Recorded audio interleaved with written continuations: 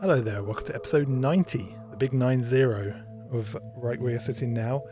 Just me. Don't worry, I haven't offed Mark Satir. He's still fine. He was going to do this episode today, but had to go and visit a family member. But he should be back either the next episode or episode afterwards, depending on which guest says yes first, basically. But anyway, we are back. I tend to keep these intros short when it's just me at the beginning because I don't know, I feel that I just waffle otherwise. I keep saying, oh, I'm waffling, but you know, I do feel like I waffle a little bit. But yeah, I have to keep reminding, I keep getting told off for not saying this, but yeah, if you can leave us, on you audio listeners, if you can leave us a review on Apple Podcasts if you're listening to us there, or I don't know, or give us a rating on Spotify. That is very helpful to us, and if you could do that would be very good. And also don't forget to subscribe to us and follow us on @SittingNow everywhere. So just @SittingNow, SITTINGNOW. I'm pretty sure you got what I was saying anyway. But anyway, this week we are talking to an amazing guest, actually. One I thoroughly enjoyed this interview with Fred Andersson. Fred Andersson is, I describe him, and I stick by it, I describe him as a kind of Swedish John Keel.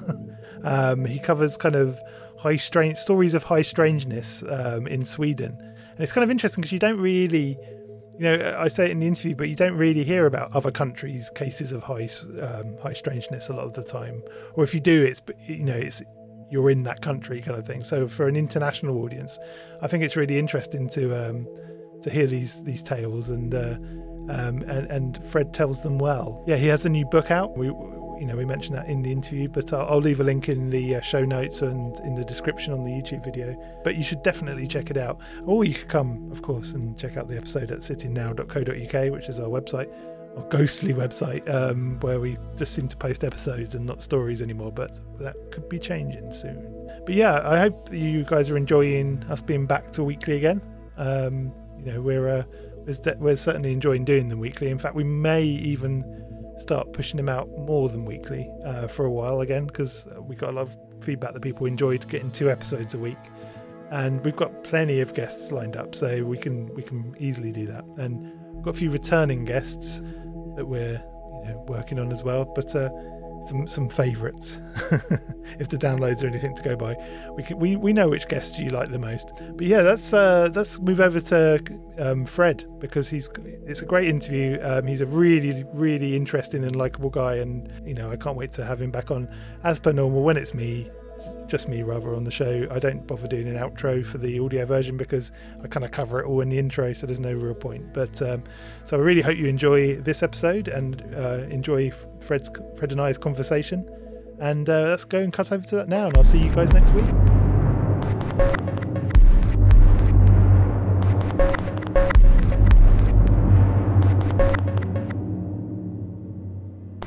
Fred Andersson, thank you so much for coming on the show. Could you give us a brief biography of yourself, please? Of course. Like you said, my name is Fred. I'm a Swedish researcher and author and television freelancer who's been active in television for close to 20 years now. And the last couple of years, mainly focused on research on the paranormal subject, basically. And I recently published a book in the United States called Northern Lights, High Strangeness in Sweden. So yeah, that's kind of a very compressed version of me, I'd say. I'm looking at my notes here, and the first note I have is fabulous moustache, and you do have a very good moustache, sir. I have to.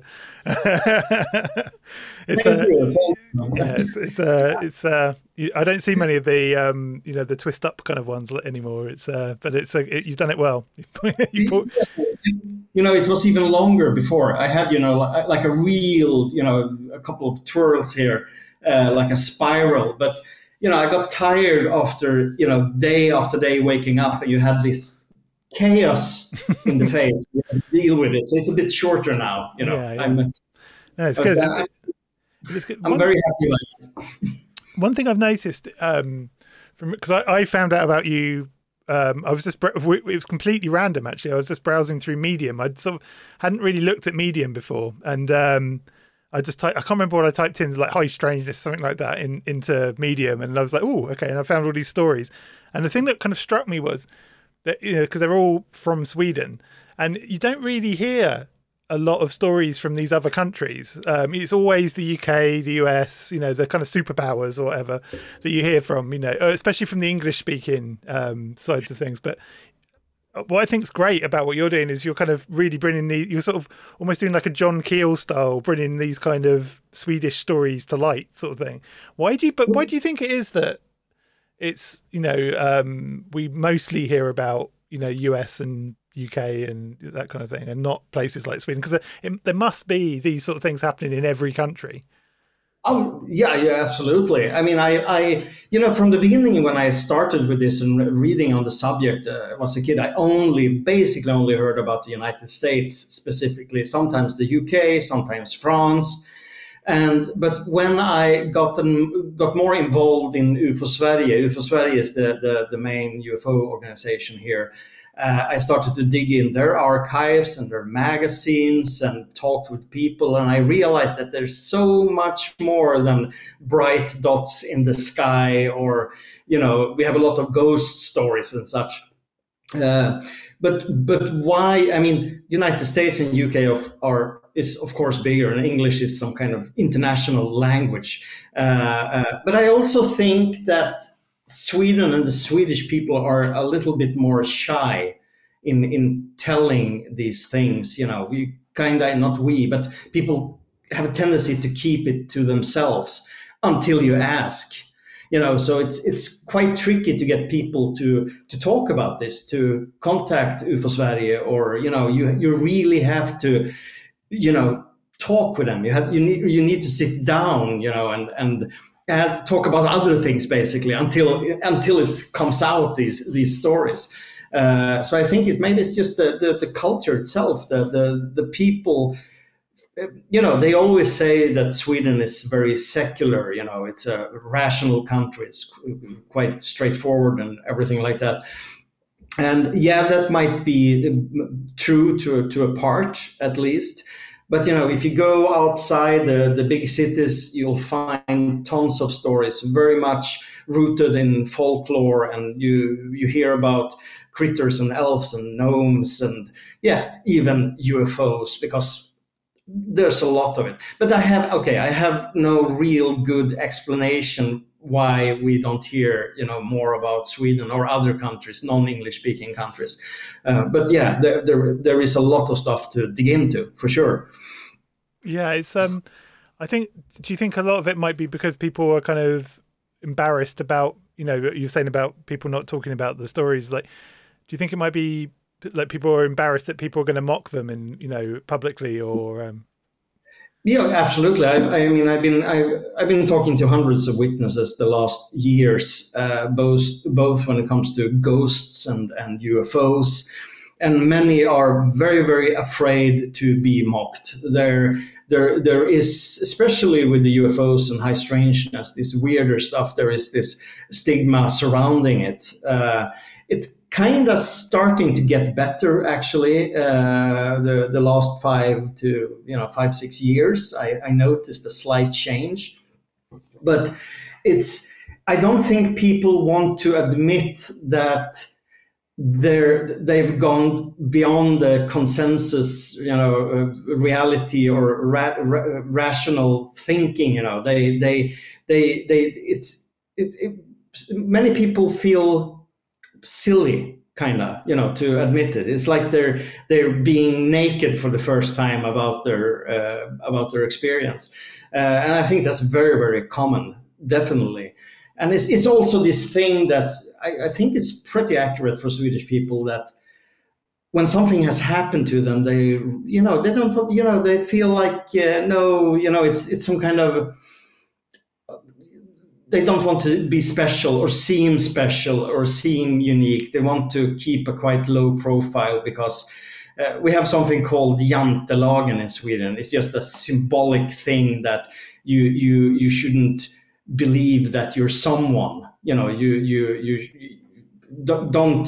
don't raise your voice too high. Don't let yourself be seen too much. There's a similar thing in Denmark, actually, isn't there? I think it might even be the same.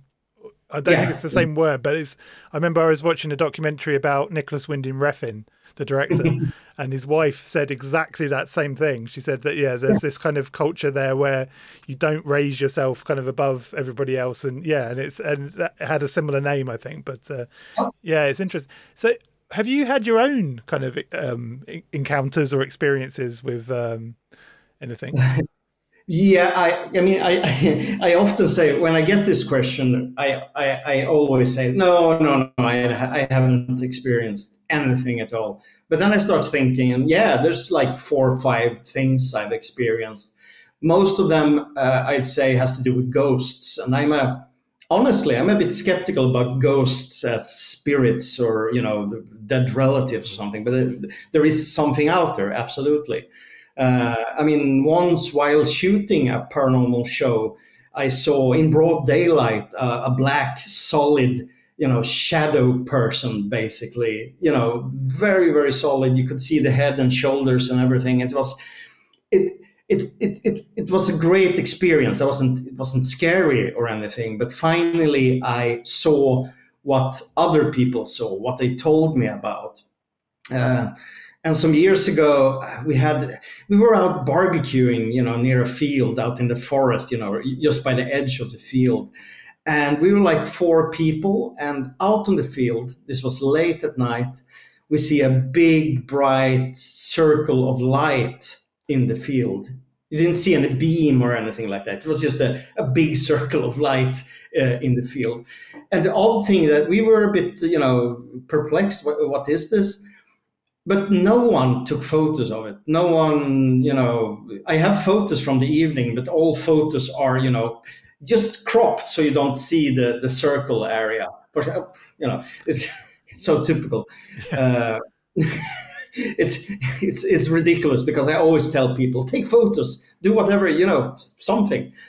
So I had a couple of those experiences, and I mean, my life is sometimes an orgy of synchronicities. Of course, it's like, come on, it's absurd sometimes. And I had twice something I would say like premonitions in dreams. Some that I dreamt during night that the thing I would do the next day would be cancelled. And often I wake up and I check my phone and there's a message saying, no, it's cancelled, we won't do it. And we're talking big things like canceling shows, canceling TV series, or these big things. So that's kind of I don't have those big amazing experiences, but I would love to have.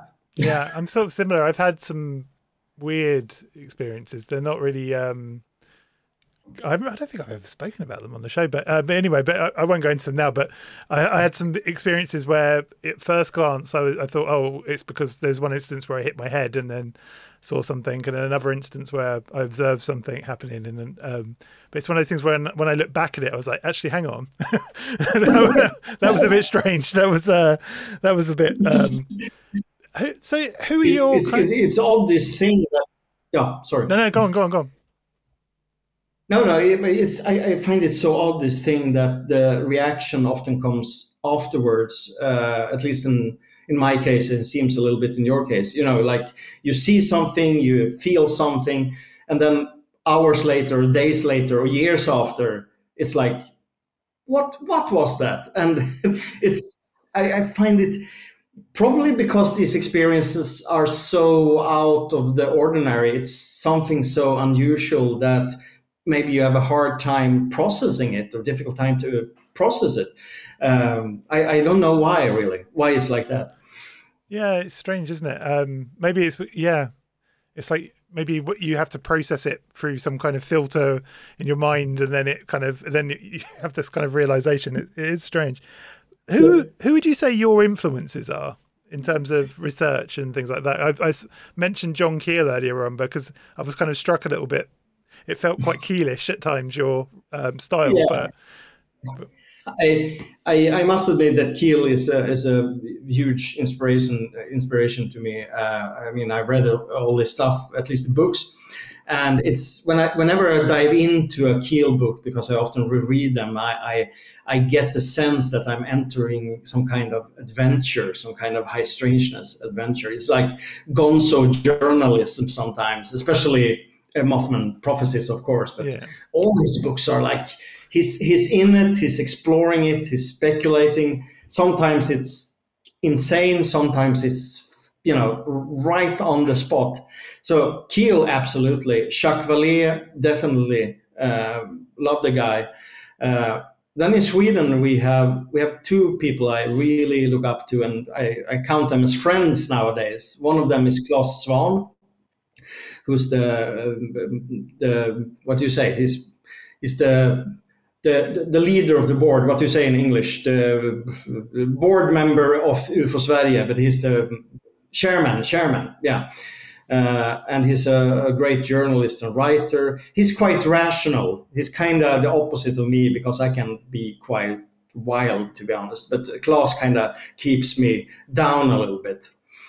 And then you have Håkan Blomqvist, who's Sweden's and maybe one of the world's best experts on the esoteric part of ufology, contactee persons and UFO religions and the spiritual part, spiritism, everything like that. Amazing people and great writing. He's published a couple of books and they have a good blog in English with super interesting texts. I have to look up that. I mean, I'm always, it's actually one of the questions I had here was, there seems to be a kind of rise in interest in kind of this crossover between the occult and the paranormal at the moment. Whereas the occult has always tried to kind of distance itself in the past from, any kind of paranormal or, UFO kind of stuff. It's like, no, we're, it's almost like a science, we can't possibly be seen.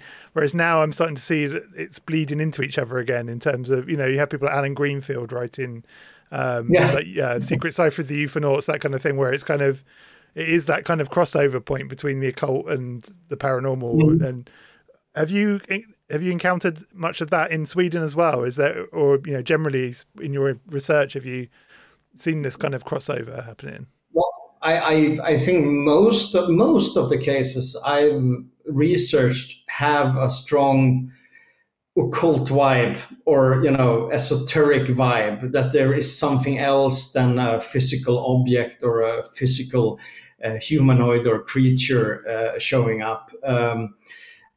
UFO Sverige, where I'm very involved, has a very rational way where neither debunkers or true believers, we're kind of in the middle road there, and trying to see every part, the whole spectra of the phenomenon. So in our discussions, it's very easy to talk about the non-material aspects of a UFO encounter and and such things. And I think that has grown larger, bigger at least. If you look back at the 70s and maybe early 80s in Sweden, it was very much physical ETs landing in the backyards of innocent farmers. While after that, it kind of have been more blur between the lines. And I personally, I probably, when I was younger, was more into the ET hypothesis, they're coming from space and landing. But the more I've read, the more people I talked with, to be honest, I have a really hard time believing that there would be physical crafts landing here. There is something else. I think it's deeply connected to us humans and our way of thinking, our perception of everything. Of course, affected by the culture and everything around us. So I think it's slowly starting to change, but we try to keep a quite neutral path, at least inside the organization. But privately, when you talk to people, there's more space for discussions and theories. Yeah. Yeah, it's interesting. It's I wonder. I mean, another thing that seems to be quite popular at the moment is the C5 meditation UFO. I don't know very much about it. I've only recently actually. I know it's been around for ages, but I've kind of only recently started to look into it. Have you had any experiences with the C5 thing? And could you explain No, what it actually is? I don't actually know really that much about it. you kind of go out. I haven't done it myself, but you kind of go out together with people you trust, and you sit in a circle and you basically meditate. You're focusing your consciousness or whatever to whatever is up there. And CF5 has actually recently, maybe the last 2 years, started to grow here in Sweden with CF5 groups. And people who are very, very interested in this.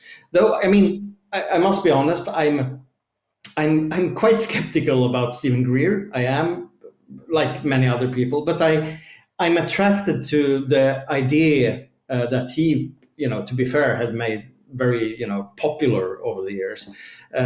This way of communicating with some kind of intelligence, whatever that intelligence is.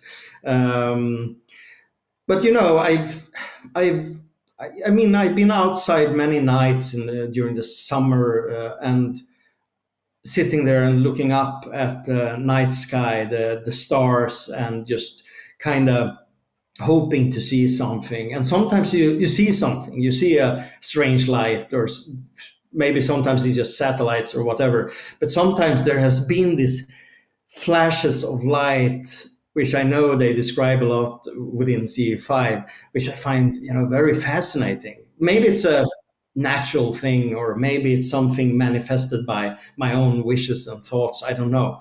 I'm not, even if I'm not belonging in the Greer fan club. I like the idea, and I hope that one day I can try it out with people I trust, and I think there's something in it, whatever that is. Yeah, it seems at the moment. Do you think? I mean, obviously, the thing to kind of bring up with you, we haven't actually mentioned it on the show really yet, is the the hearing recently in the United States. How have you been following that? I assume you have been following that, and Yeah, I've been. I mean, my interest is high strangeness, the weird stuff, but I need to keep my ears and eyes open for what's happening over this whole Grush affair, and the Ryan Graves and David Fravor recently. They were sitting, and I'm someone used a made up word. All words are made up, of course.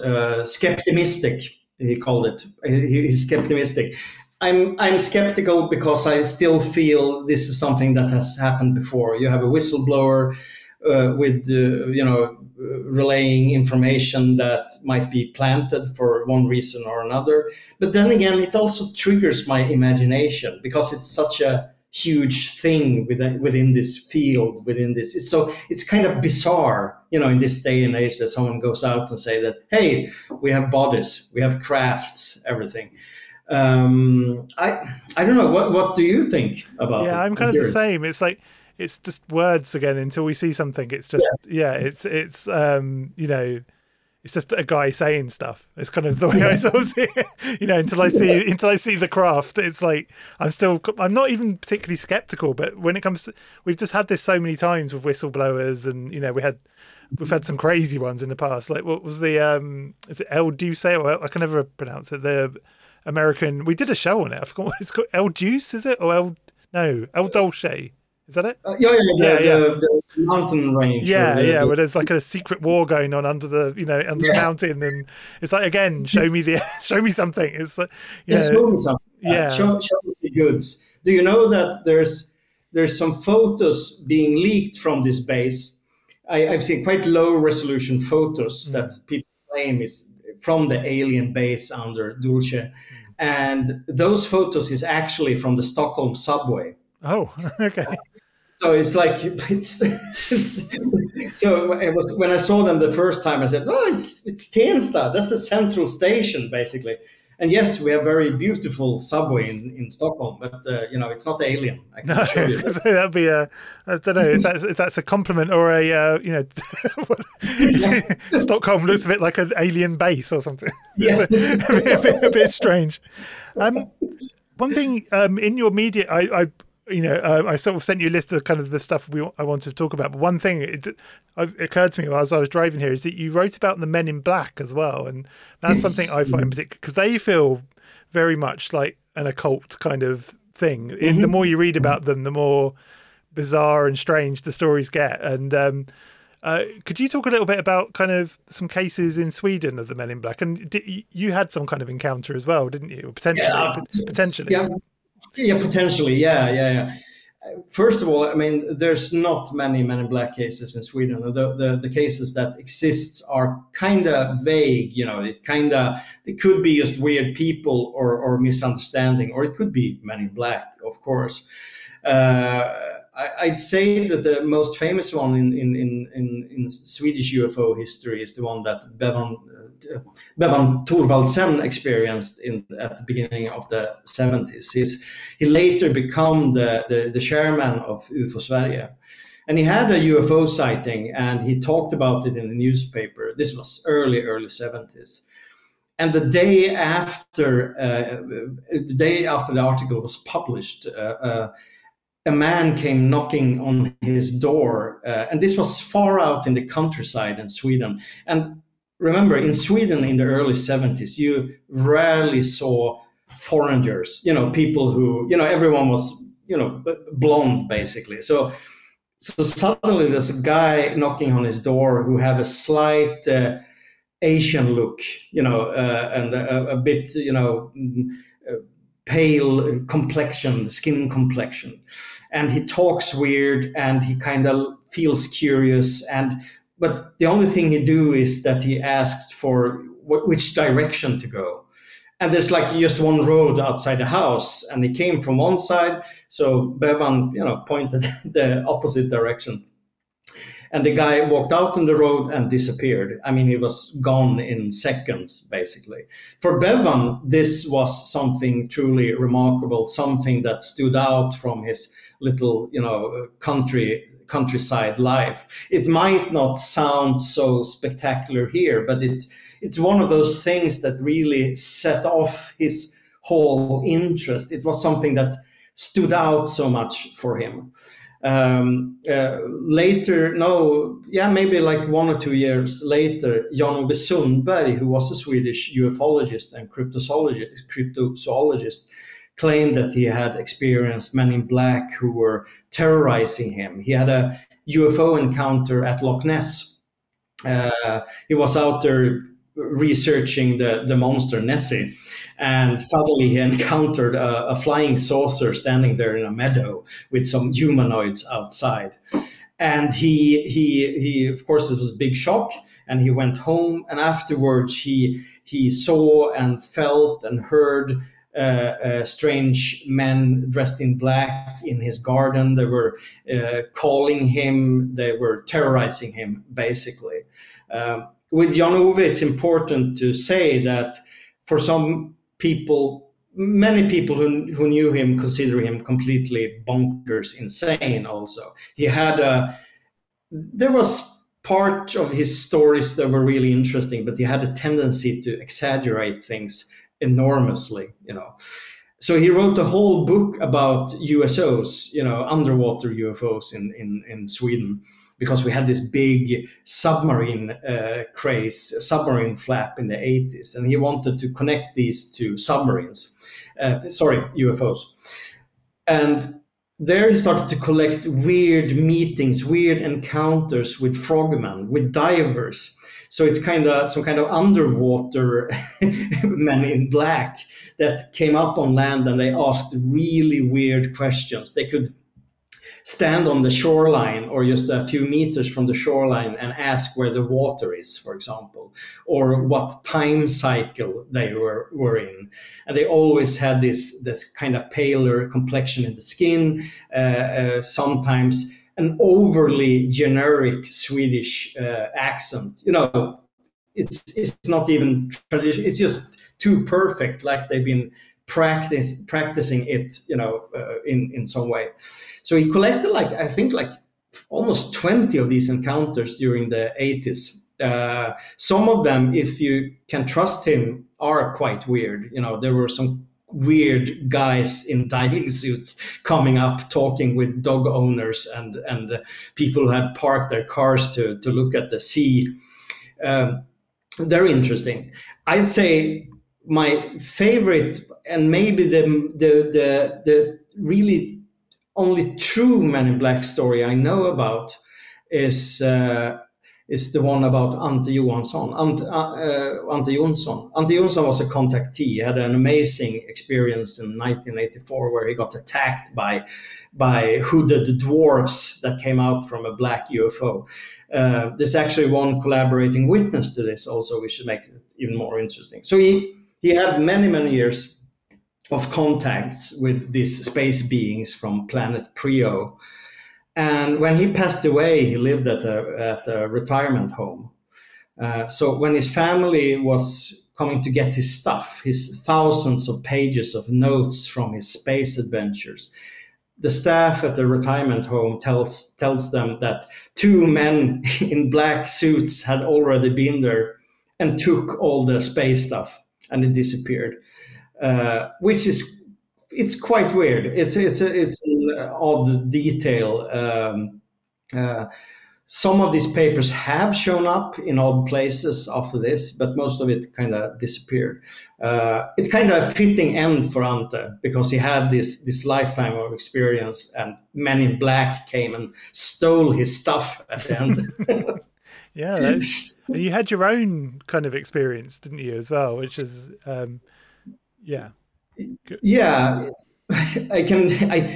whenever I tell this story, it kind of feels like, but but when I experienced it, it was super weird, because I at the time I was researching Swedish Men in Black stories. I was communicating with other researchers to see if they had something. And one day when I was walking home in the middle of this, I passed a man. And I could sense, that he stopped behind me, and I turned around a little bit, and I noticed that he had turned completely around and he was looking at me, and he was kind of standing, like lifeless, just standing with his arms down. And then he started to walk after me, and I was like, okay, I will, I walked home. I stopped in a park to turn around, and he was like 20 meters behind me, just standing still once again. He wasn't even walking. He was just standing there. It was like, So I go home, do some other stuff, kind of forgets about it. A few hours later, first of all, I see the cats reacting to something out in the hallway. They're like curious. So I go and I see the door handle moving slowly. Man. That's like horror movie stuff. And I looked out what you saw, the hole in the door. I don't remember the English language name for it, but I looked out and I saw this man standing, this close to the door, and he was still moving the handle. And I opened the door, very brave of me, and asked, "So are you looking for someone?" And he only said, "Luam." And I said, "The Luam? I don't know what you're talking about." And he said, "Luam." And I said, "No, I figured out maybe it's a name or something." So I said, "No, there's no Luam here." So I closed the door, and he stood there for an hour more, directly outside the door. And I opened again, and he said, "Luam." And soon he left, and then he started to turn up at our doorstep in the middle of the night. He tried to get inside the apartment, and he always talked about Luam. One night I found him outside the balcony. At the time I was smoking, so I was standing in the balcony, and I kind of looked out, looked over the edge, and I could see him in the darkness down there, his white eyes. Oh, that sort of thing creeps me out. Yeah, yeah, so that maybe went on for a month. After a while, it was like normal. I came home from work and he was standing outside the door. And after a while, I just decided, I'm not going to react to this. And then he disappeared. So of course I was researching Men in Black, so I made this connection. And then I started to get paranoid. I did Luam in the Secret Cipher, the Alan Greenfield, and it was just words like lurking and shadows and those eerie words. And then I realized that Luam is just a different spelling of Lam. Of course, the gray entity that Alistair Crowley communicated with once. You see the paranoia, the conspiracy thoughts. It could have been it could have been like an egregore or a tulpa or some some sort of thought form. Did you ever see the guy again? Or I think I saw him a bit later walking into another door in some other house nearby, but I haven't seen him since. I have no idea. Maybe, like you said, he was an egregore, or maybe he had, some problems of some kind, and just, But here again, I think I've written an article about it or mentioned it. I have this idea that the phenomenon can take proxies, human proxies or alien proxies. So you can say that Men in Black or this guy, in a way, is a part of the phenomenon. It wants to be seen, so it kind of takes whatever it has around to show itself, which makes everything even stranger. I did. Sorry, you made me talk here. I feel I'm talking so much. Oh, no. That's what you're here for. Got you here to talk. I had a number of years ago, I did mushrooms, which is highly illegal in Sweden. And you hear that? Yeah. Doesn't stop us from doing them, though, does it? No, I've never done it. It's just one time.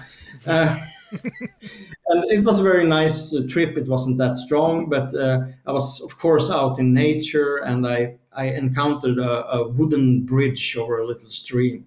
And on that stream, on that bridge, stood a very short, chubby man with gigantic pants and bulging eyes, And he stood there with a fishing rod, and he was looking at me when I was passing him. So, okay, a weird guy I saw on mushrooms. The next time I took mushrooms, he showed up again, this time hiding behind some kind of electrical thing in the center of my town. He was just standing there looking at me. And the third time I encountered him inside a store, and he was looking at me again, also with some kind of substance in me. I'm sure he was a real person. He just looked odd. But for me, it was odd that he showed himself, that we met every time I did psychedelics. Yeah. It was like a gnome or something, I was struck by something when you were talking about one of the cases earlier. You said about this guy that kind of took a story and sort of took it a bit too far almost. And I was struck when you said that even with Keel, that kind of happened, didn't it? With what's his name? Is it Woodrow Guthrie? Is that the guy that in the Indrid Cold? Derenberger. Derenberger, that's it. Yeah. Not Guthrie. I'm sure that's somebody else completely. But anyway, and I think Keel said that with the Indrid Cold story, he believed the initial story, and then. I've forgotten his name again already. Is it Derenberger? He then put a book out, didn't he? And it kind of really, it's a bit. Have you read it? I don't know if you've read it, but it's. No, I actually never read it, but I know the story. Yeah, and it's kind of there's all these people called like Carl and they all have very English sounding names, and like the planet sounds very, suspiciously like our own planet, but a bit weirder. And then his daughter eventually wrote a book called Beyond Lanulus, because Lanulus being the planet that the Indrid Cold's apparently from. And I read that recently, and it feels like, have you spotted this as well, that often if you look at the kind of base story, that feels like the most credible, the initial story, and then you read these kind of elaborations on that story, they suddenly become a little bit less believable. But is that something you spotted as well? Or?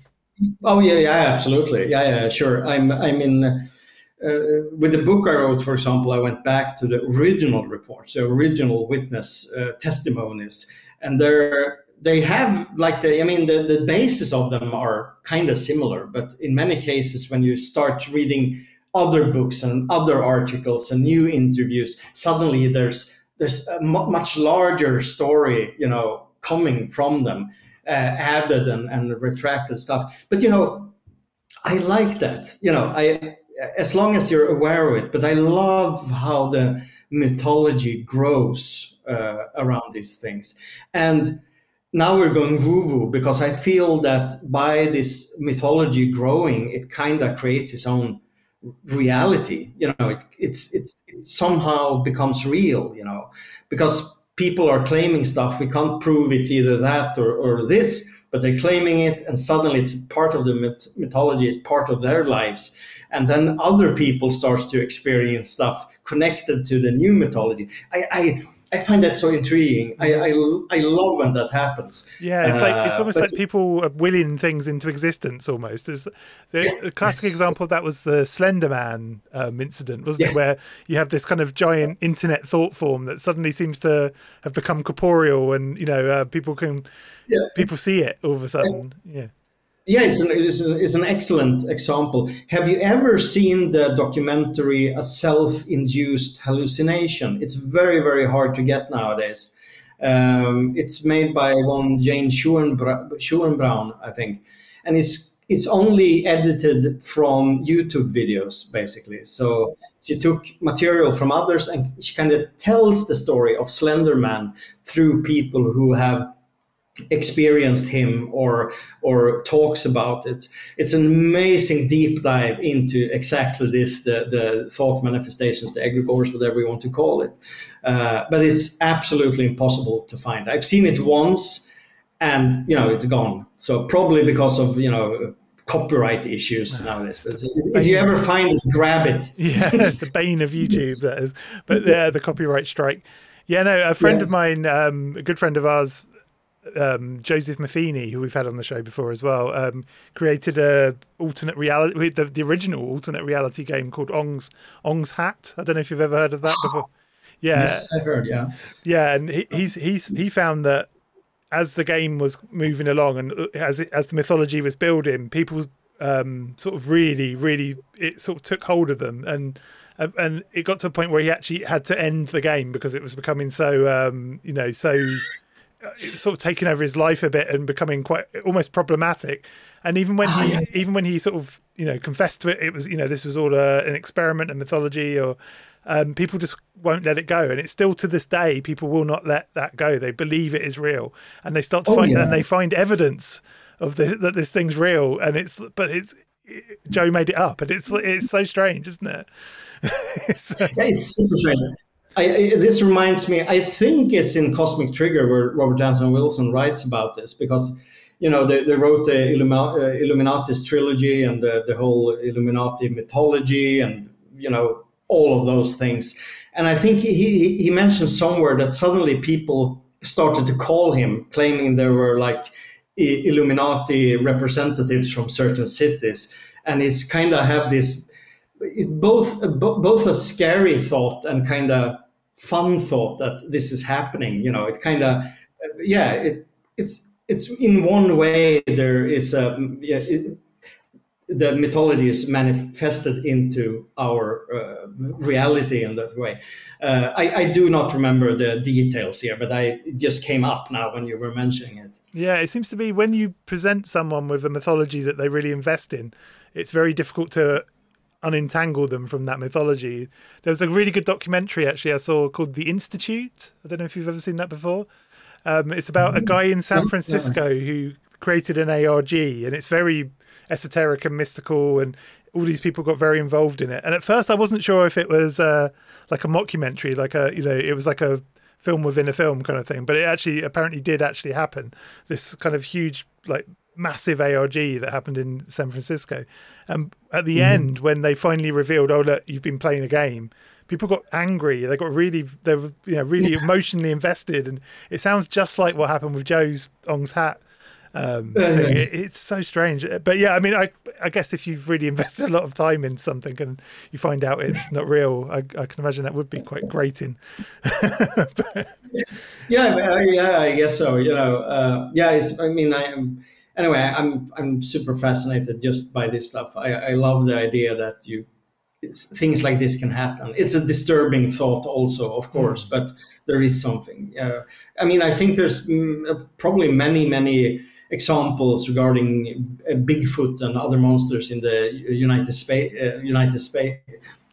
States, especially, where it started off as a hoax. Someone tried to do a joke with someone, got some kind of gorilla suit, and suddenly it's real. People continue to see it, love it. Yeah, no, it's great. You mentioned valet earlier on. What is your sort of take on the kind of ultra terrestrial? Actually, could you say, because we've mentioned it a couple of times on the show, but we've never sort of described what I'll get it right this time. The ultra terrestrial hypothesis is. Could you explain it at all? Because I think it's quite tricky to explain, because I feel it's quite, it's kind of an umbrella for different things. But as I see it, the ultra terrestrial, it's some kind of dimensional thing. They kind of live and exist either here beside us in some different form of light spectrum or whatever, or they're actually traveling here. At least if I get Keel right. The Eighth Tower is a book I love, for example. Classic. I'm kind of just, what does he mean, really? But but with Valet, he talks a lot about, or he did talk a lot about the control system, that these things comes from what he calls maybe a natural control system, or even some kind of technological control system, or made by some kind of intelligence, or just existing, that kind of uses the phenomenon to push mankind in different directions. It pushes our technology or experiences or intellect or whatever. I'm not sure I agree on that, but I find it a very interesting hypothesis, absolutely, especially since we all know how the phenomenon has changed over the years. Here in Sweden, we have so many stories about gnomes and fairies, and of course, even in the UK, and who's very, very similar to modern times and the aliens and flying saucers. It just depends on our perception, basically, on the culture around us. And I kind of lean maybe more towards that as an explanation to what's going on out there. But then again, that's no answer at all, because I still don't know what it is. It is. Let's talk a little bit about some of your, because obviously, like I said, I haven't managed to get your book yet. I have ordered it. It just hasn't turned up yet. But I was hoping to get it before the interview, and I was going to speed read it today. But no, it didn't show up in time. But I do read your Medium articles, and there's some fascinating stuff. And one of them was the flaming kind of encounters people had with like fiery beings, and that one really, no pun intended, inflamed my imagination. But sorry, that was like a dad joke. I'm sorry, it wasn't meant to. It's fine with dad jokes. I'm okay with that. Yeah. Could you walk us through the stories, because there's two specific stories, and they seem to link up, and there's one of them in particular about where there's like a sort of cabinet was really interesting. But yeah, absolutely. Both these incidents happened in 1978, and up I can't say the northern parts of Sweden, but higher up than Stockholm, at least, in Mörsil and Sundsvall. So it's still up north. And the first one was a teenage boy who was on his way home from a party, some kind of barbecue by the beach, and he decides to take a shortcut over a cow field. And first he noticed how the cows are scared and runs away, maybe because of him, I don't know. But he continues and sees a bright, strong, flaming, sparkling light on the side of the field, and he looks in that direction. And on that place, there's an old World War II bunker. So the light basically, this burning light basically comes out from the opening of it. And in front of this light, he sees this, in Swedish UFO magazines from the 70s, they call it a humanoid. I mean, it's a silhouette, it's a black silhouette of a tall man with a helmet with a point, with a spike kind of on the top, like this World War One, old German helmets. And it's such a strong bright light. Of course he gets scared, he runs away, he meets a friend who also had seen this light from a bit further distance. And of course when they come back the next day or 2 days later with investigators, there's absolutely no trace of any kind of flammable material or anything like that. Like a month later, a very similar event happens in Sundsvall. Once again, it's a teenage girl, I think is in her late teens, who is out jogging, and she jogs into a forest and she turns around, and on the way back, she sees, like you said, kind of like a cabinet, like you can call it portal, inside the forest. And inside this portal, still you have this burning bright light. She sees a black silhouette that kind of moves sideways, seemingly out from this cabinet. And after that, she hears, noises in the nature around. And of course, she gets scared, runs home, gets her mother, and they go back. And of course, there's nothing there. And they're very, very similar events in that way. There's both are in the evening, both is teenagers, alone, nature around. You have the silhouette, a tall man's figure, probably. I don't know what to make of these stories because they kind of doesn't really fit the normal UFO story. That's what's so fascinating about it. It's like, it's not like it almost sounds like Jinn, doesn't it? It sounds like, yeah. And it, like you say, it's like normally people see a figure or like a shadowy figure or a grey type, alien or whatever, but you don't normally hear flames. That's the flames, and they kind of almost like in a frame. They're framed by this opening. In one case, it's the bunker opening, and in the second, it's like this etheric cabinet standing there out in the forest. My thought was also the jinn and similar, fire creatures that live within the fire or the bright lights. We had stories like this in Sweden, of course. Mostly connected to, once again, I don't know the English name for it, but when you make coal, you kind of you burn wood, so you make coal, and these were extremely hot fireplaces. It kind of looks like a hut, basically. So with a hole at the top, and you were kind of burning the wood inside, and there was always this warning that there was these fire creatures that could take you if you weren't careful enough. You could fall into this, for example.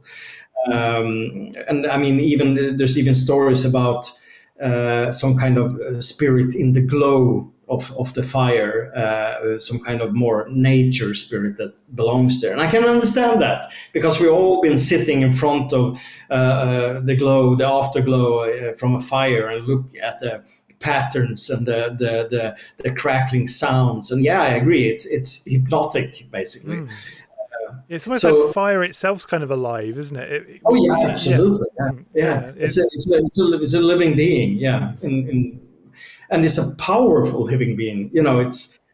We had this realization several times when you're sitting there and you're out in the forest, and you look at the fire and you realize that if we don't look after the fire, if we don't take care of it, this can destroy the whole area.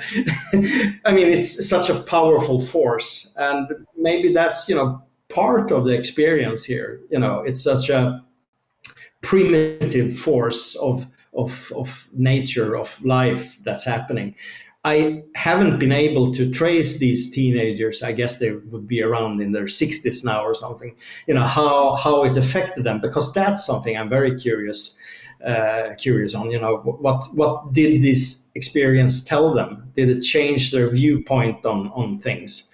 Because of course that's what happens sometimes. But in these cases, they're so weird. I don't know where to put them. Yeah, it's strange. So did they in the area where they were seen, these sort of fiery was there any kind of other events that could be linked into it, like a crash or some kind of, like often sometimes when people see phenomena, there's, if you look at the kind of history or the news locally in that area, there's some kind of indicator sometimes of something.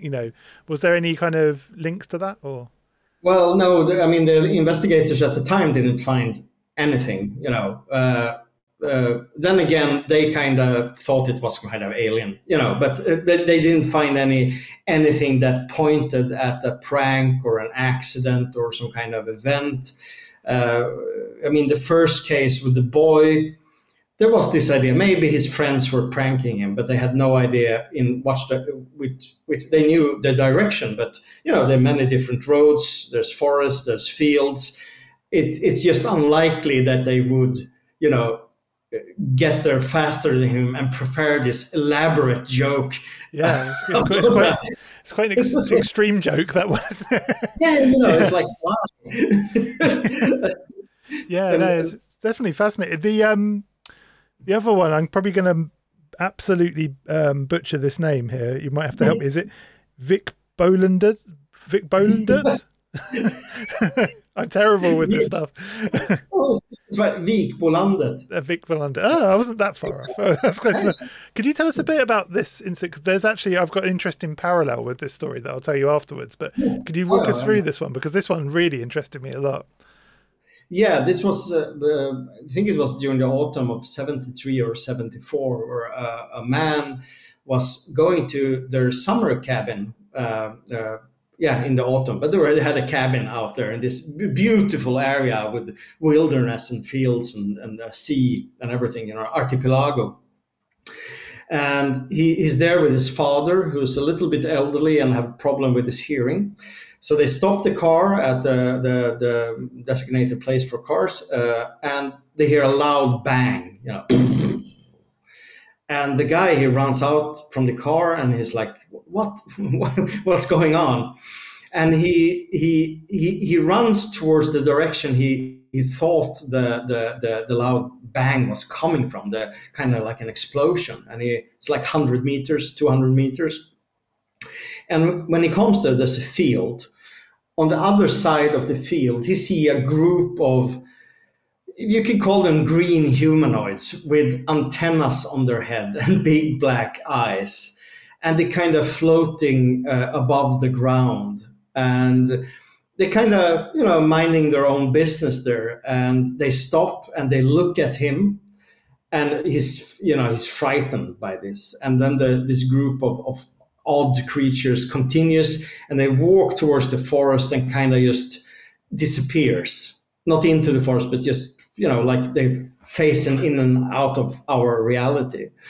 I first heard about this story through Albert S. Rosales, who collects humanoid stories from all over the world, which is an amazing collection of so much weirdness. So I decided to trace this story because I felt that, it's a cool story. It's a very interesting story, but I'd love to read the original report. And the only clue I had was there was a kind of comic book sketch belonging to this sketch or drawing belonging to this story. And I felt that, this is kind of similar. It's not just a stolen image or anything. It might belong to the story itself. So I started to send out this drawing to everyone I know in the field. I said, do you recognize the artist? Do you know who might have drew this? Because no one knew about this story. No one had any kind of memory of it. And sooner or later, someone said, that's Richard Svensson. And Richard Svensson is a folklorist and a cryptozoologist in Sweden, and a very, very good illustrator himself. So through that, I could trace the story to in which issue of UFO Aktuellt it was. They wrote about it. From there, I could identify kind of what year, kind of where, and I managed to find the original report as the witness, originally made once upon a time. And the story itself, he told, is basically the same, except that the humanoids, the green humanoids, seem to wear helmets with antennas on, and you notice that the story itself had been a little bit more, how do I say it, more commercialized, more simplified. I for one find it still very intriguing. I was reading the papers and report, and there was some speculation that he might have seen hunters in the area from in a distance. I personally believe that in the area they had military exercises during these years. So he might have seen a troop of soldiers, basically, with helmets and equipment. And for some reason, saw them as green humanoids, like classic green men. But wasn't Some of there them, wasn't there like a real disparity between the heights as well, though? There was like yes, yeah, absolutely. I forgot about that. Yeah, some kind of look like children, or the size of children, and then adults, which kind of, if that's correct, kind of doesn't fit into the soldier theory or even the hunter theory. Yeah, you're very correct about that. So I love this story. I find it a very typical humanoid story of Sweden in the 70s. It has everything. It has nature. It has the whole environment. And it already, when I read it from the start, when they were identified as aliens, I felt more that this kind of feels more like, some kind of forest spirits or something more from folklore. But once again, it's hard to say after so many years what the truth is. What did he really see? I still feel that he had an experience, and once again, it was an experience that affected him deeply. It was something he never forgot. And I also think that's the most important thing about it, because it meant something to him. It gave him something that he carried with him, and I find that way more interesting than I find the human experience way more interesting than debunking or oh, it's a natural explanation of some kind. So it's a good story, and it's one of those places I would like to go and explore myself, to take a look at it. It probably looks quite different now, of course. Yeah. Wasn't there a second story as well, though, that lined up with that one? Or my Yeah. Yeah, it's called the Lingonberry encounter. It's called. It's. I find it a bit tricky to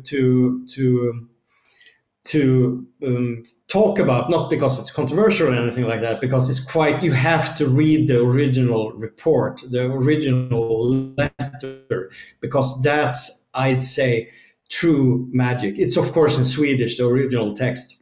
And the version that you can find on the internet is heavily edited. It's a kind of a different story. But in this story, a woman goes out in the forest to pick lingonberries, and she can't find any lingonberries at all. It's completely empty. There's nothing out there. Maybe a mushroom or two, but nothing.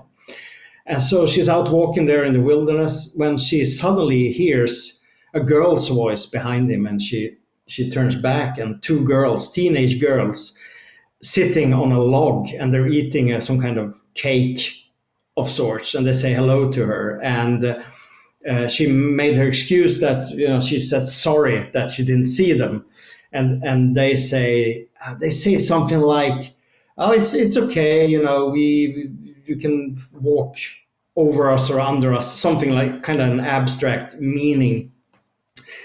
And this is in the middle of nowhere, it should be mentioned. And she starts talking with them. And this girl seems overly adult in their talk. They seemed like they've traveled all over the world.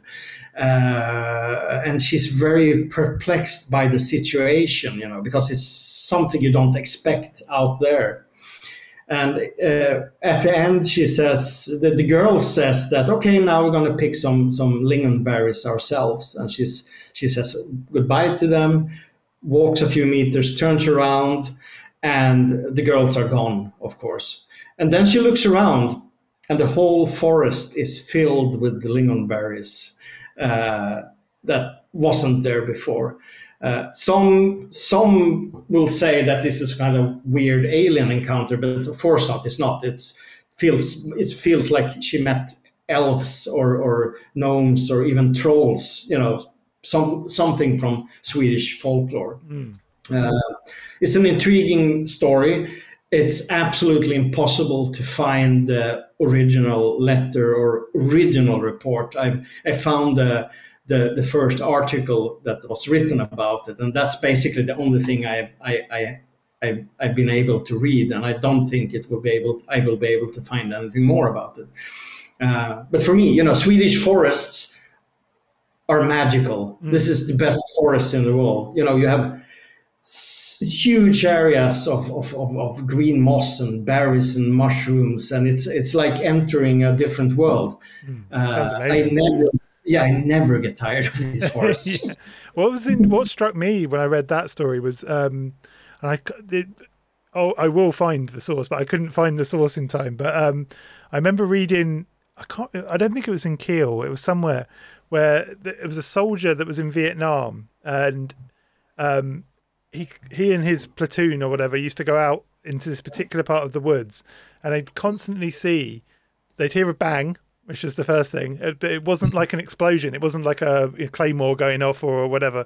It was some kind of, it apparently sounded like something hitting the earth, like a bang kind of thing, like you said. And then he would see a parade of what originally, the original story, the original account, it was a parade of soldiers, ghostly soldiers walking in front of them. So they'd all, they'd assuming it was the Viet Cong, they'd sort of stop and wait, and they'd see these kind of green looking soldiers walking past, and then just melting away into the into nothingness kind of thing.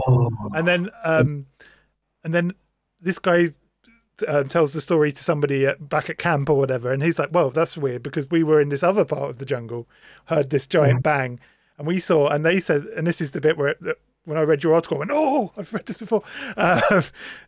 This guy saw what he said was like what he thought was like an army, but they're all different sizes, like including very, very short and very tall, wearing like helmets with like their faces covered with and I was like, oh my God, it's the same story. When I was reading your thing, it was like, I need to find the source. I've got it. It's in I've got, like you probably as well, I've got hundreds of books, and it's like, I can't remember which book it's in, but I remember because it really struck me at the time, that story. And then when I read your story, I was like, oh my God, it's the same thing. It's like, but in Vietnam. I'm getting goosebumps here. You need to find this. I need to read about it. Yeah. Cause I mean, it's such a such a big link there, but it was like, I couldn't believe that. I was reading it going, I've read this before. Where have I read this before? It was, so let's talk a little bit about Vitangi. I'm going to screw this up again. Is it Vitangi? Vitangi, yes. Vitangi, there we go. I'm getting better. But I think first, before we talk about that, we should really quickly, because although a lot of people would have heard of the other two instances that are kind of similar to this one, but we do have a lot of occult-based guys here that don't, listeners here that don't necessarily know these stories. But can you talk a little bit about Westall High and the aerial school incidents? And because these feel very in the same ballpark, don't they? Yeah, absolutely. I mean, if you want to look further into the aerial school incident, I think it was in 94 or 96. 94, I think it was. There was a couple of hundred school kids who saw, basically started to see a UFO or a flying saucer hovering above their school or around the school. It was kind of jumping around and moving oddly. And it landed in a kind of meadow. It's quite a grassy meadow with trees nearby. And from this ship, which looked very much like a classic flying saucer, there was some odd-looking humanoids coming out. I don't think they saw them actually coming out, but they were standing by the craft. And these creatures had, big black eyes. some of the kids, there was like 60 witnesses they know about who saw these beings and the UFOs, but the whole school saw it, and some of the adults. These beings were, depending on what child who saw it, it was either had a dark complexion, or it more bright complexion, which is interesting because it kind of feels like it has to do with the perception of the kids, and these characters were kind of moving in slow motion, and one kid described them as moving in a loop. So it was running in slow motion from one part of the field to another, and then it was starting over and did the same thing again, over and over again, which I find extremely intriguing. Yeah, me too. Yeah, Yeah, and they kind of directly, they were scared. They ran to the teachers, and they had a chance to draw what they saw. And while there is of course differences in what they saw, it's still also pretty similar. You have the basics there with the ship and the humanoids. It was a huge sighting. It's probably one of the biggest and best documented sightings ever, I'd say. And for those who want to know more, there's a great documentary called The Aerial Phenomenon. I don't know if you've seen it, but I've not seen it yet. No, I saw there was a documentary years back about it as well. I think it was BBC did one, and maybe I can't. I don't think it was Panorama, but I think it was some kind of one-off documentary special about it. I just remember we used to. I think it was in the 90s, sort of late 90s, because we used to, back when British television used to be a lot better, we used to have these things called like Weird Weekends, where it was almost like a 14 weekend of television where they'd have all sorts of weird stuff on. And I remember seeing a sort of hour-long documentary about it around then. No, I've heard this aerial phenomenon is meant to be excellent, though. It's meant to be a really good film. But it's good. Yeah, I mean, the documentary have a bias towards aliens or something supernatural, but of course people have tried to debunk this afterwards, that it was a kind of mass hysteria, or that they saw a theater group with dolls, which I find ridiculous because that's just such a stupid idea. But it's a good one. I recommend it. The Westall School event, I don't have so many details here in my head at the moment, but I think it was at the end of the 60s. And once again, there were lots of school kids who saw a UFO hovering and flying and switching, jumping from place to place up in the sky. And it wasn't just the school kids who saw it. There were like lots of adults, lots of witnesses around this part of the school, around this area. If I remember it correctly, one of the teachers saw it, and he got threatened afterwards by Men in Black or militaries. Someone told him, "You don't talk about this, or we will spread the story that you're an alcoholic." So he kept quiet for many, many years after. And both of them are I mean, the kids, who are of course now old men and women, still stand by their stories. And I believe them. I'm sure both of these schools had some kind of experience. Absolutely. I'm sure also that, kids and even adults can affect each other with their imagination, and they're talking within groups, etc.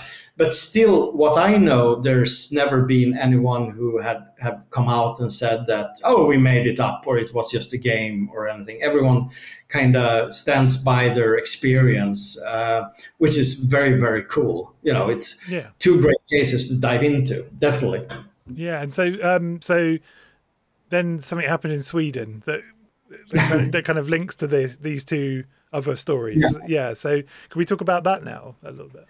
Yeah, the Vittangi incident in 1973. There were like a group of kids, maybe between maybe around 10 kids in total, were out ice skating, playing hockey on the river that goes through Vittangi. This is way up north, and this was during the winter, so everything was ice and it was snow. And they were playing ice hockey there while they saw a bright light kind of come up from behind the mountain, or at least from, on top of the mountain, and slowly coming towards them and towards an island outside the river. The island was like 50 meters away from them, so they saw it pretty up close. And the light came closer and closer, and the kids panicked. This was a huge shock for them, especially, up there in the early 70s, they've never seen anything like it, of course. It's totally unreal event. So they ran home to their parents, crying, screaming.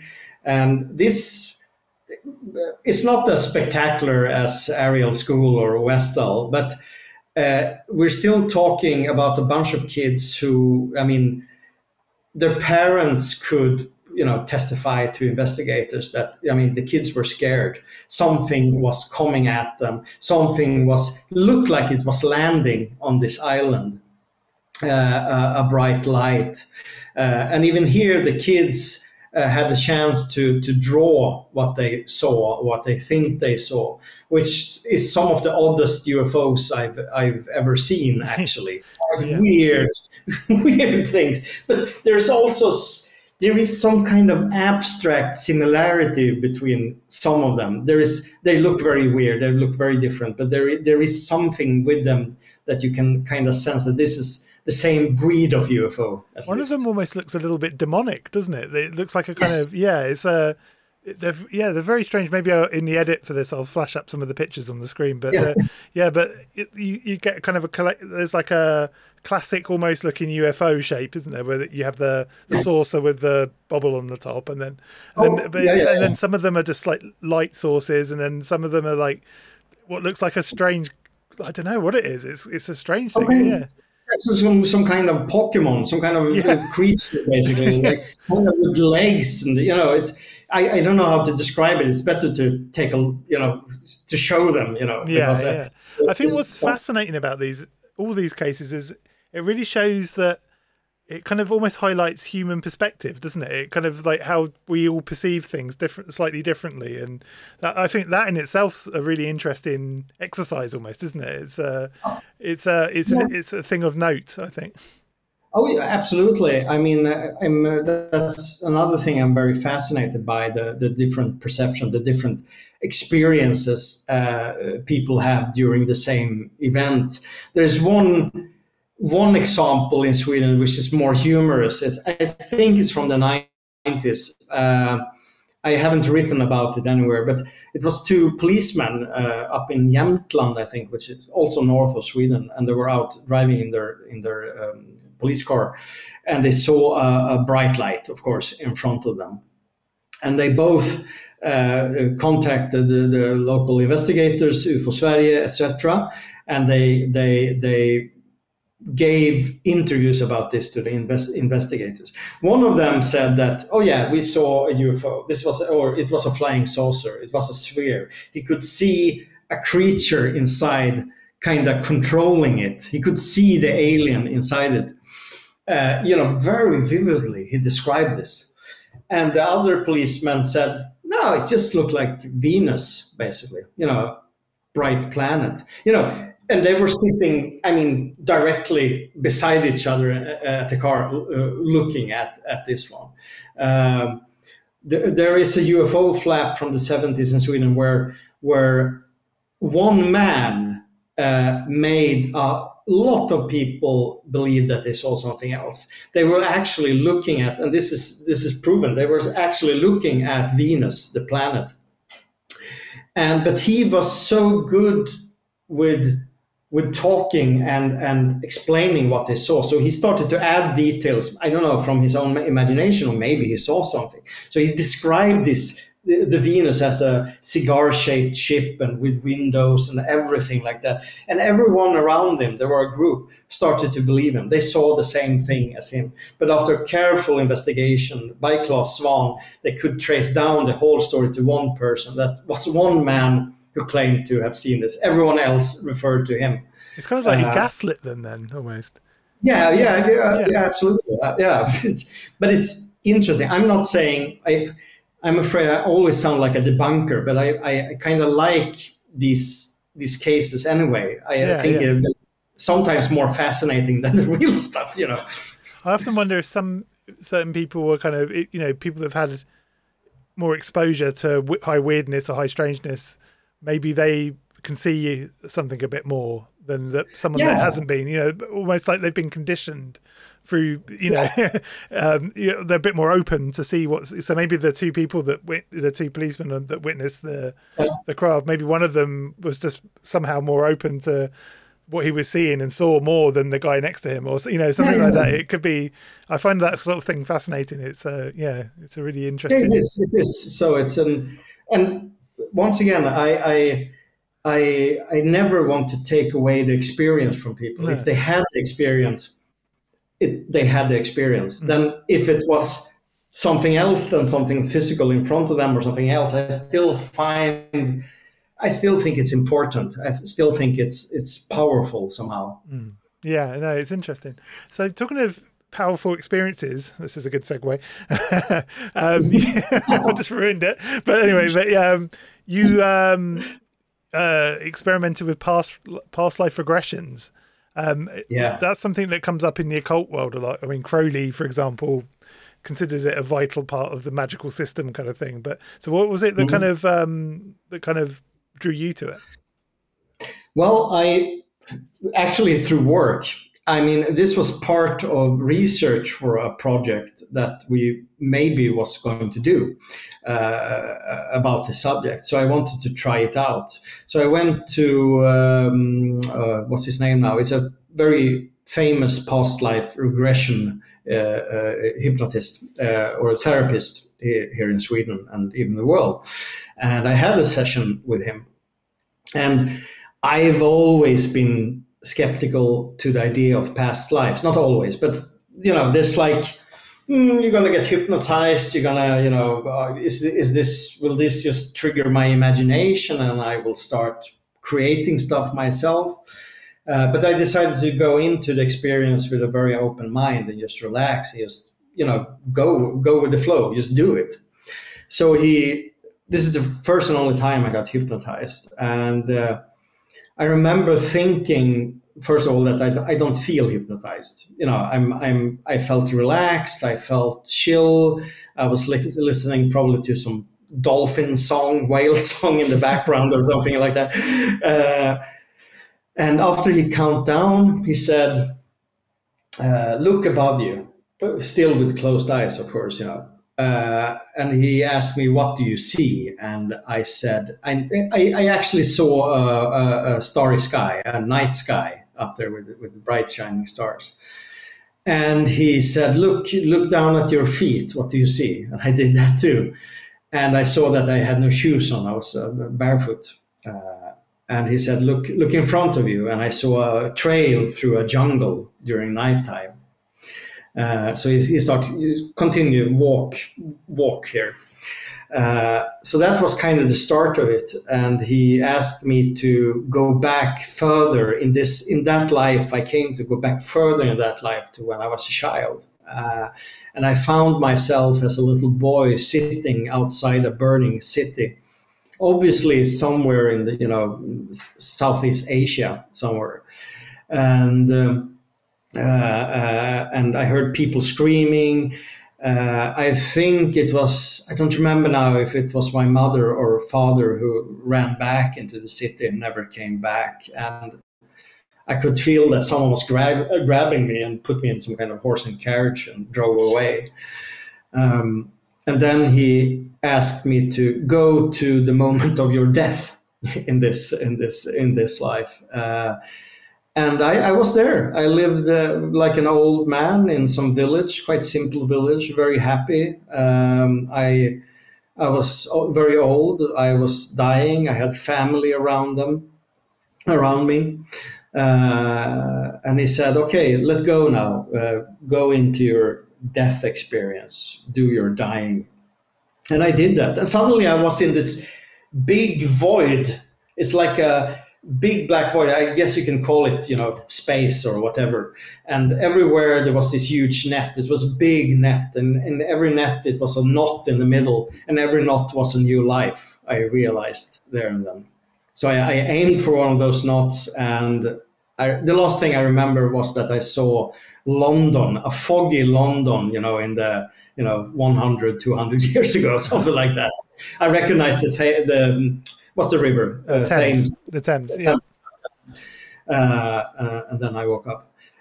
That was an important experience for me to have done this. I still don't know really what to believe,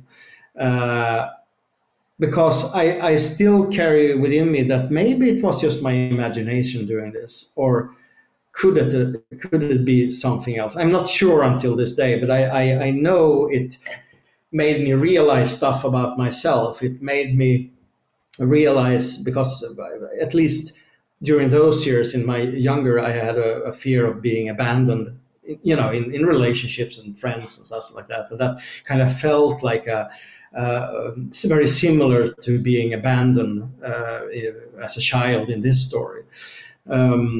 So that was very important to see and feel. And I actually managed the information, because he asked me sometime, what year do you think this is?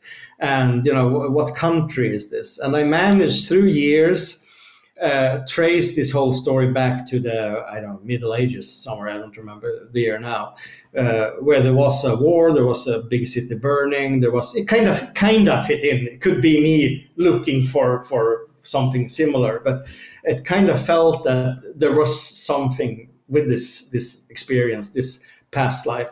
Have you ever tried this? I've tried it through different means, but not had a great deal of success. I tried Crody's method, which was, his method is just, it's almost like just do it. It's like, okay, all right. So I've tried it, but no, I've not had, I've actually thought about doing the route you, and one thing I loved in your article, you draw a comparison to Indra's net, which I thought was kind of, yes. Yeah. Could you talk a bit about Indra's net? Because I think that works really well in this scenario that you write about. I will try to talk about it. This was something I realized many years later when I was reading about Indra's net, and which correct me if I'm wrong, is from Hindu mythology, and it's some kind of view on reality and multiverses, and this it's like, in the net you have like pearls or glass pearls, and they're mirrored into each other, and that kind of then reflect itself and shows the infinite choices of lives. I don't know how to describe it now, and I felt when I was reading about it how extremely similar it felt to what I saw several years before I read about it. I had no idea about this net from this mythology. I had absolutely no idea about it. But when I read about it, I was like, that's basically what I saw. Mm-hmm. It was more kind of like ropes and the knots instead of pearls, but it felt like it felt like the same thing, just from my view, from my perception. And it kind of it made me happy to see this, both reading about the mythology around Indra's net and my own experience, because it kind of made me realize in one way, even if I'm a bit skeptical, that there is something more to explore, after death. Yeah. Or in the moment of death. It helped me deal a lot with those thoughts, Yeah. What's interesting is I've been reading a lot recently, because I've been doing this thing called the gateway process, which is like I guess like a more scientific, quote unquote, way of astral projection, invented by a guy called Robert Monroe, and it still exists to this day. The Monroe Institute, it's you do the gateway process. They do courses, they do all sorts of things. But in one of the interviews I read with him, he described something really similar as well, where his thing was moving between these kind of, he said that it's kind of hard to explain.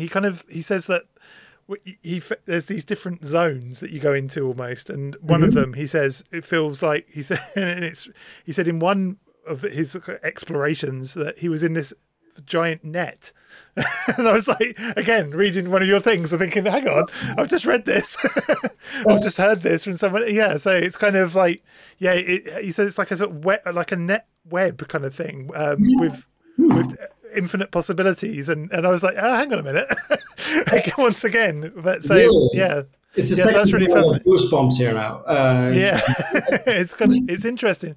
I'm kind of, the gateway, what I can say is, because I've been doing it for a few months now, is that this gateway process, at least as far as I've got, works, which is a great thing. So it's really interesting to kind of, I'm sort of interested in this idea of kind of what I call municipal magic now, where when you have sort of government agencies or scientific agencies looking at kind of occult subjects, it kind of has this weird, I don't know what it is. It almost feels a bit like Cronenberg-esque or something, where you have these kind of like, this kind of investigation of the occult by like an official body kind of thing. But it's kind of, it's fascinating there. But it was just a complete coincidence that I'd been studying, because we're making a video about Monroe, and I have this. There's an interview I'll dig it out for you somewhere. But he literally talks about this net-like area he went into where there's all these infinite possibilities, and I thought, hang on a minute, that sounds just like Fred's thing. I mean,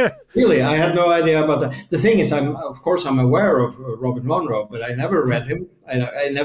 I just, listened to some podcasts on time, and I've been curious about the whole hemisync thing. Yeah, he's a fascinating guy. He's one of these guys that whenever he does an interview, he almost like qualifies it at the start by saying, well, I'm not interested in any of this occult paranormal nonsense.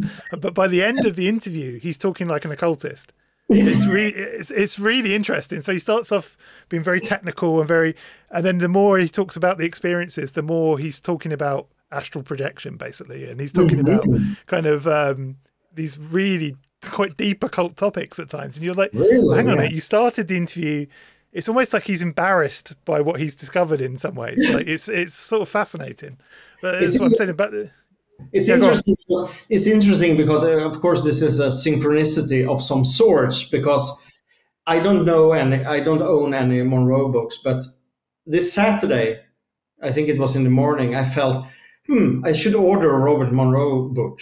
So I found on the Swedish site, I found a not corrected copy of his second book with a letter from the publisher to the Swedish publisher, because they sent it to be translated.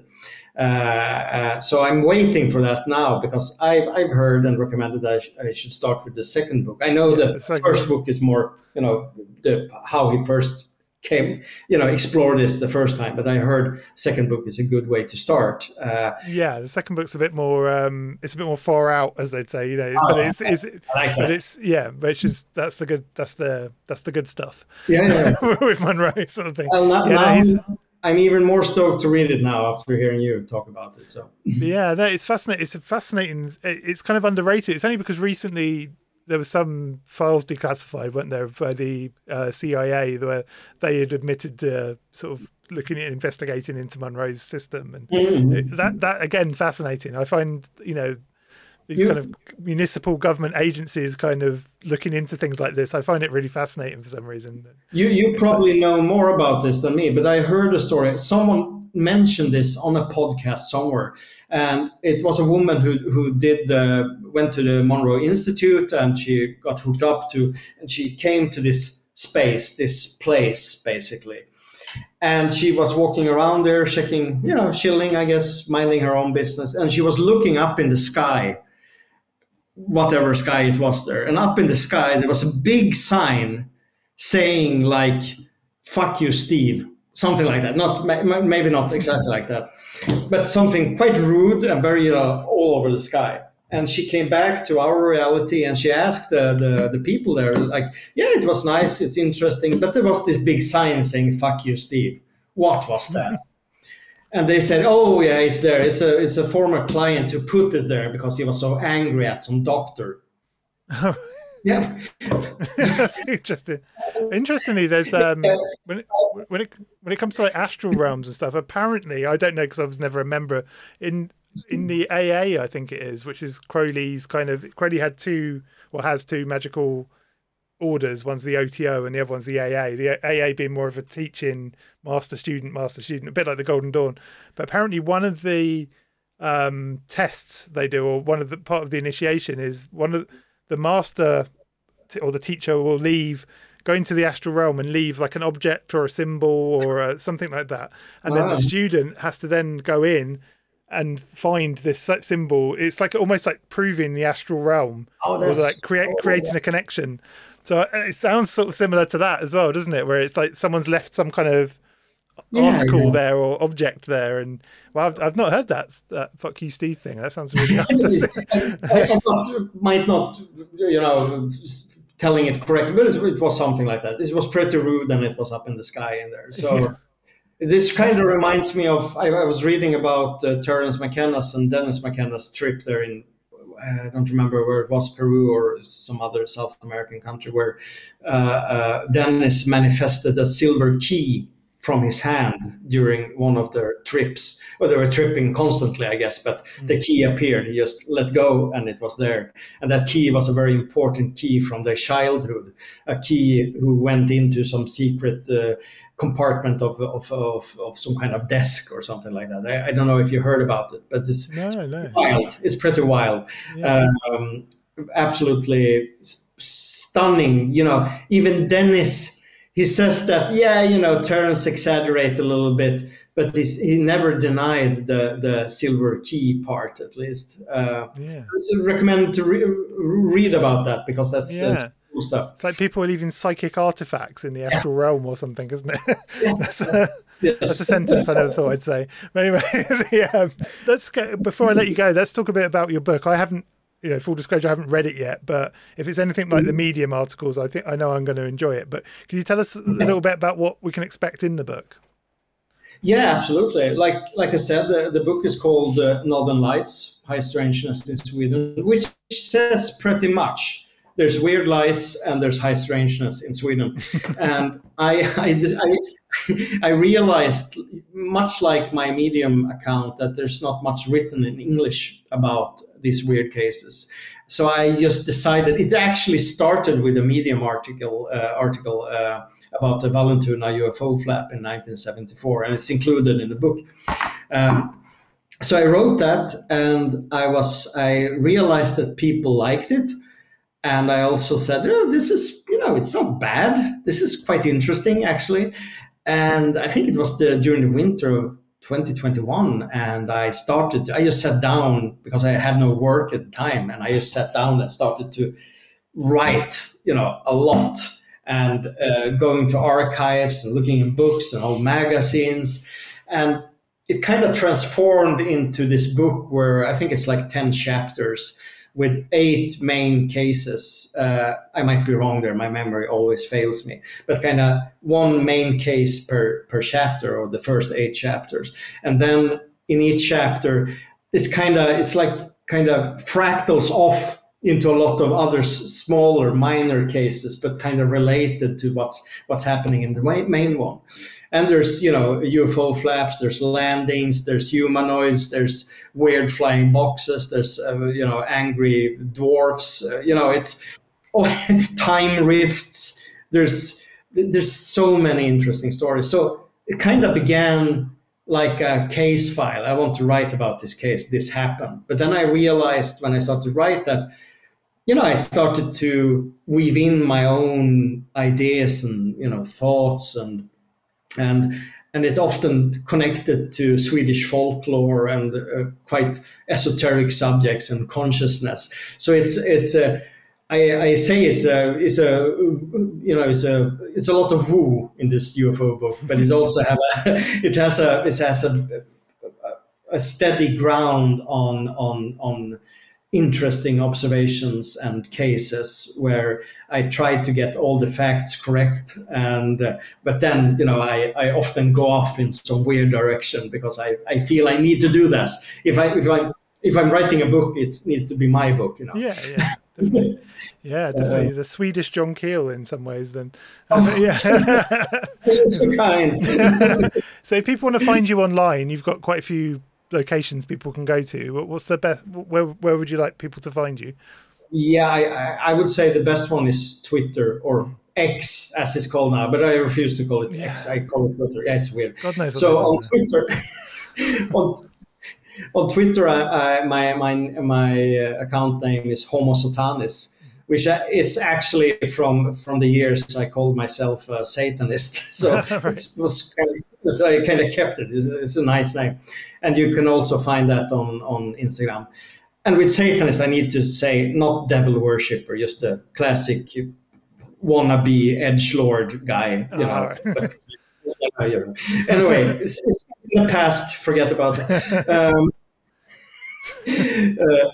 So Twitter and Instagram, Homo Satanis, and a Medium. The book. And the Medium. I'll link the Medium as well in the. Of course, in the Medium. Yeah.